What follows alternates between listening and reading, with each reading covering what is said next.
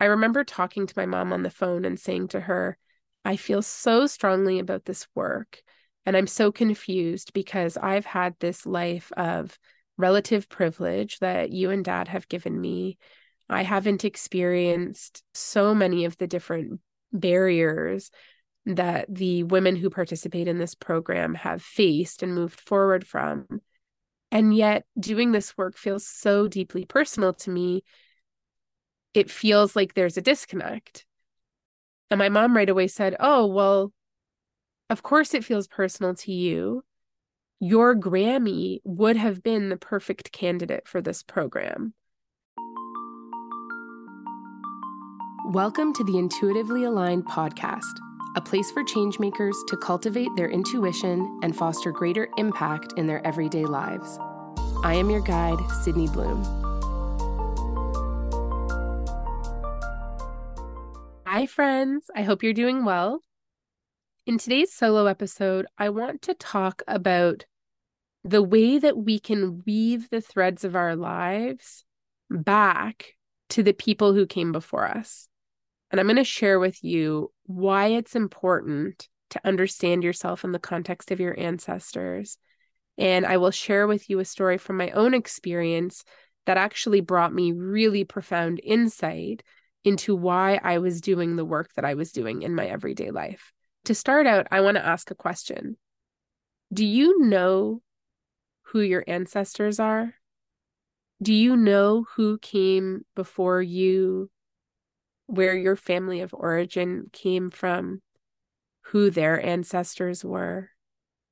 Have you ever taken the time to look into those origins or to ask questions? If you have the privilege of living family that you're close with, who you can talk to about where your people come from, who they are, and what their stories were. This is a really profound and personal topic. The more we let ourselves open up to our origins, to those who came before, the deeper we can go in looking at our family trees and understanding what happened in the different generations, what lands they lived in, where people moved from and to as each generation moved forward, the more you will gain insight into yourself.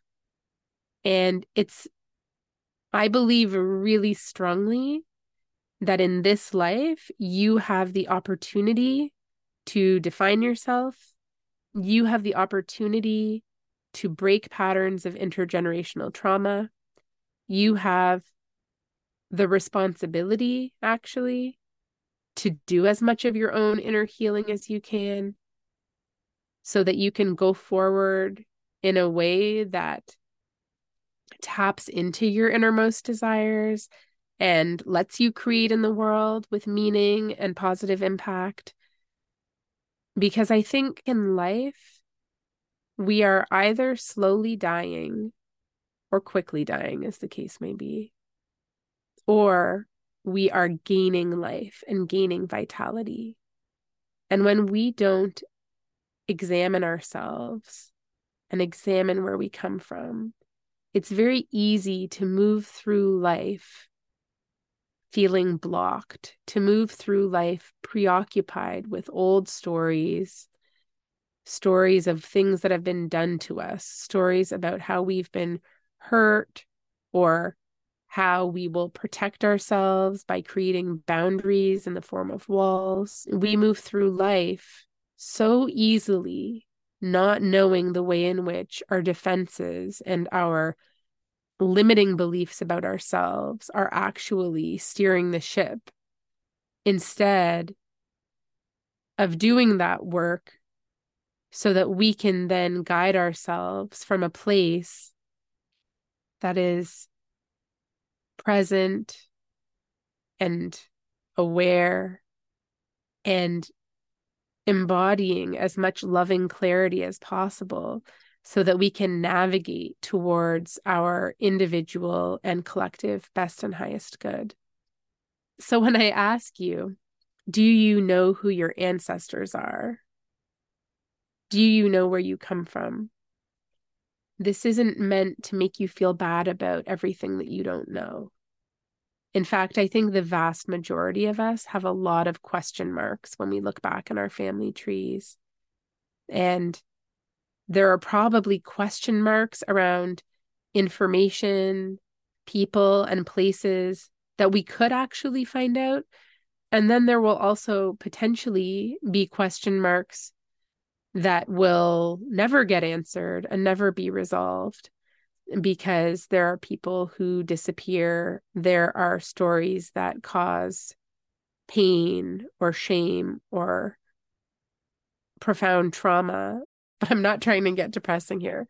I'm really just saying this because embarking on a quest to know who you are and where you come from and who your people are, it's not for the faint of heart. And it's also a path that requires great love and tenderness and care to yourself. You should only embark on a journey of inquiring into where you come from and who your ancestors are if you feel like you can be at peace with not knowing, if you can be in acceptance of the fact that you may not find what you think you're looking for, you may not find anything at all, or you may find information that gives you some really profound answers. And so I'm offering you this warning label that says, proceed with awareness, proceed with gentle optimism that whatever you find, whether it's revealing harms and hurts that have been unknown and hidden away, or whether it's information that's out in open daylight for everybody to find in archives or stories or otherwise, proceed with awareness of what you're getting into.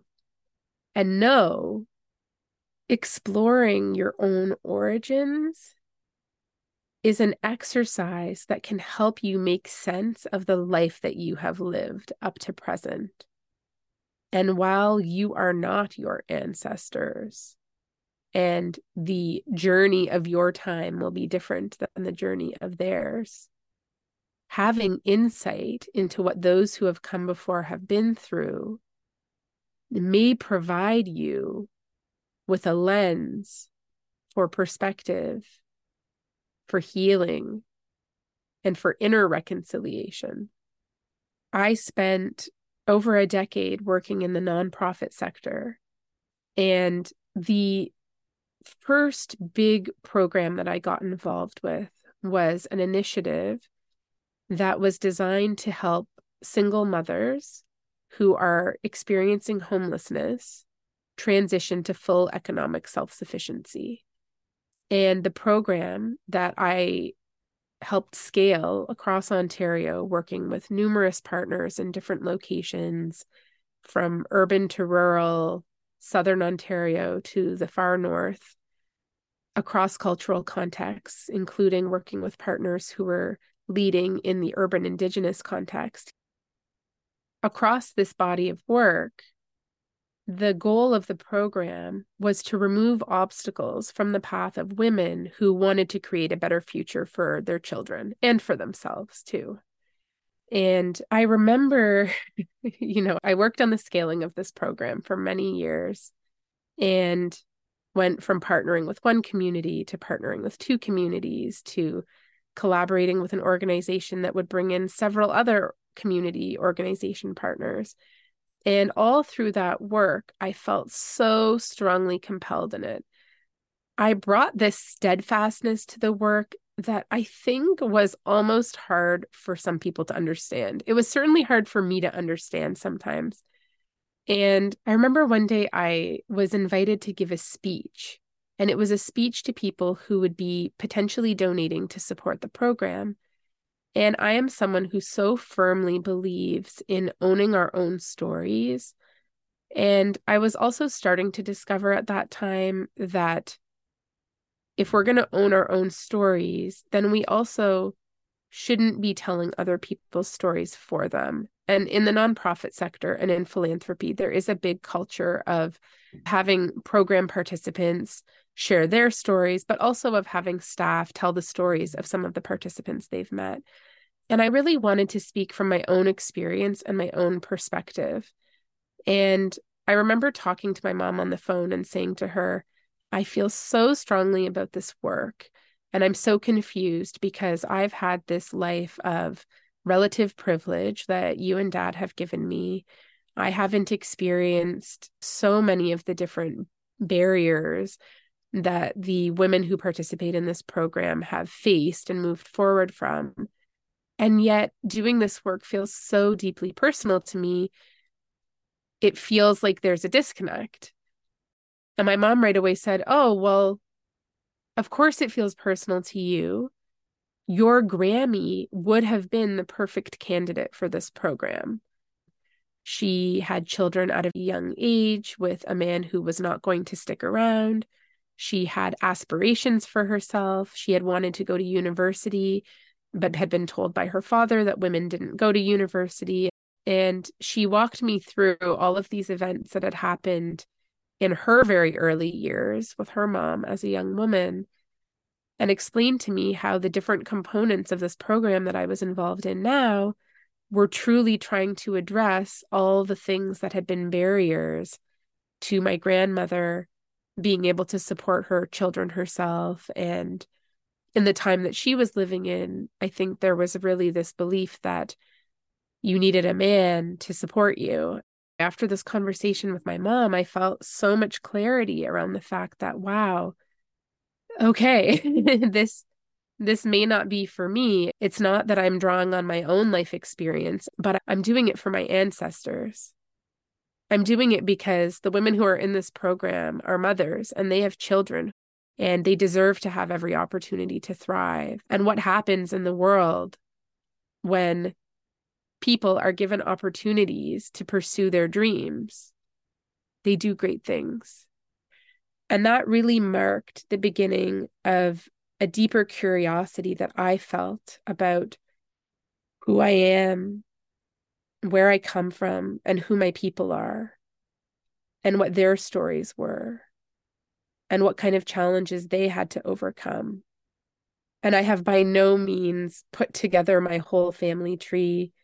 There are so many question marks that I face when I think about my ancestors, but it really helped me in a direct way to understand why I was pursuing this career in my everyday life here and now, to know what my grandmother had been through, to know what my mom and her brothers went through as young children, and some of the traumas that they endured, and some of the hardships that went unsupported, and also hardships that have incredible stories of community supports that showed up for their family. And having that conversation gave me the insight that I am not doing this work in a vacuum. I'm not doing it because I'm some Sally do-gooder who just wants to make the world better. I mean, of course I want to make the world better, but I also really honestly have a visceral reaction to people thinking that getting involved in community services means that they're doing good work. You do good work in your life when you show up with presence and awareness and a depth of understanding of what the objective is, how you can support it, and the real larger impact that comes from doing whatever it is you're doing in your everyday lives. And sometimes what we do in our everyday life is work that we do because we need to survive. Sometimes the work that we do is work that we're doing because that opportunity is there. And we know that in order to get where we really want to go, we need to take those opportunities.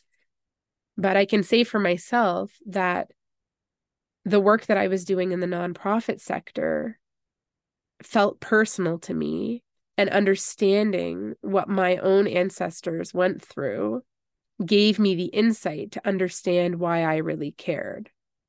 And I also gained the insight in that conversation with my mom that my experience would be similar to the experience of the grandchildren of the women who went through that program. That for all of the participants who thrived, who did such huge work on themselves in their inner world and in their outer world to heal and go to college and do internships and find work and support their children and build healthier relationships for themselves.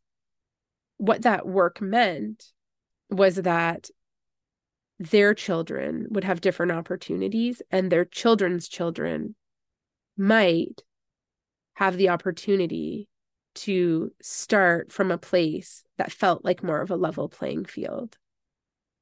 And understanding that I was doing this for my ancestors gave me the clarity that I wasn't here projecting my privilege to try to create opportunity because I have so much and someone else doesn't.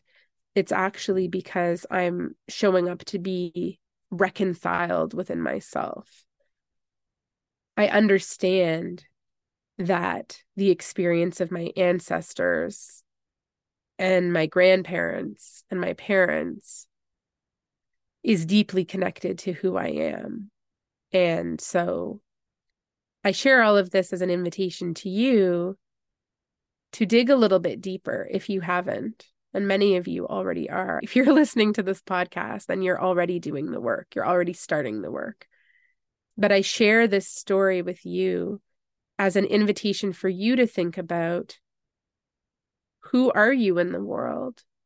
How do you show up? What causes do you care about? And how do you take action for those causes? And what does that have to do with where you come from and who your people are and how your people got to be here? I want to mention that I held an intention setting event on Wednesday, November 29th, and it was absolutely beautiful. We had 12 participants show up, which was so exciting to me. I think my initial intention had been a goal of about 6 people participating, and we had 12, and we still went really deep. There was space for people to reflect. I guided participants on visual journeys, remembering their month of November, and calling in various supports for their month of December. And then we also had a really gentle and nourishing space where all participants were able to share back with the group and reflect on what came up for them. So that event was a great success. And it has led me to think that it would be valuable to hold a 2024 intention setting event that will take place on Thursday, December 28th. And I am opening the registration now. So I will put a link in the show notes for you. If you're interested in signing up, you can sign up there. And we're going to go even deeper, reflecting on 2023 and setting intentions for 2024. So if you've been looking for a way to nourish yourself, get grounded, and also get energized about the year ahead, this would be a really great opportunity for you to show up for yourself and to show up virtually in a gentle and beautifully held community to do this work. To our audience, I want to say thank you so much for listening to today's episode. I hope you enjoyed. If you like what you're listening to, please subscribe, share, or click the notification button on your podcast platform. For those listening on Apple Podcasts, I would be so grateful for a 5-star rating and a written review. This will also make it easier for other listeners to find the show. I also want to give a shout out to our podcast producer, Wilson Lynn. And I want to thank you again for joining me on this journey. I can't wait for you to hear the next episode.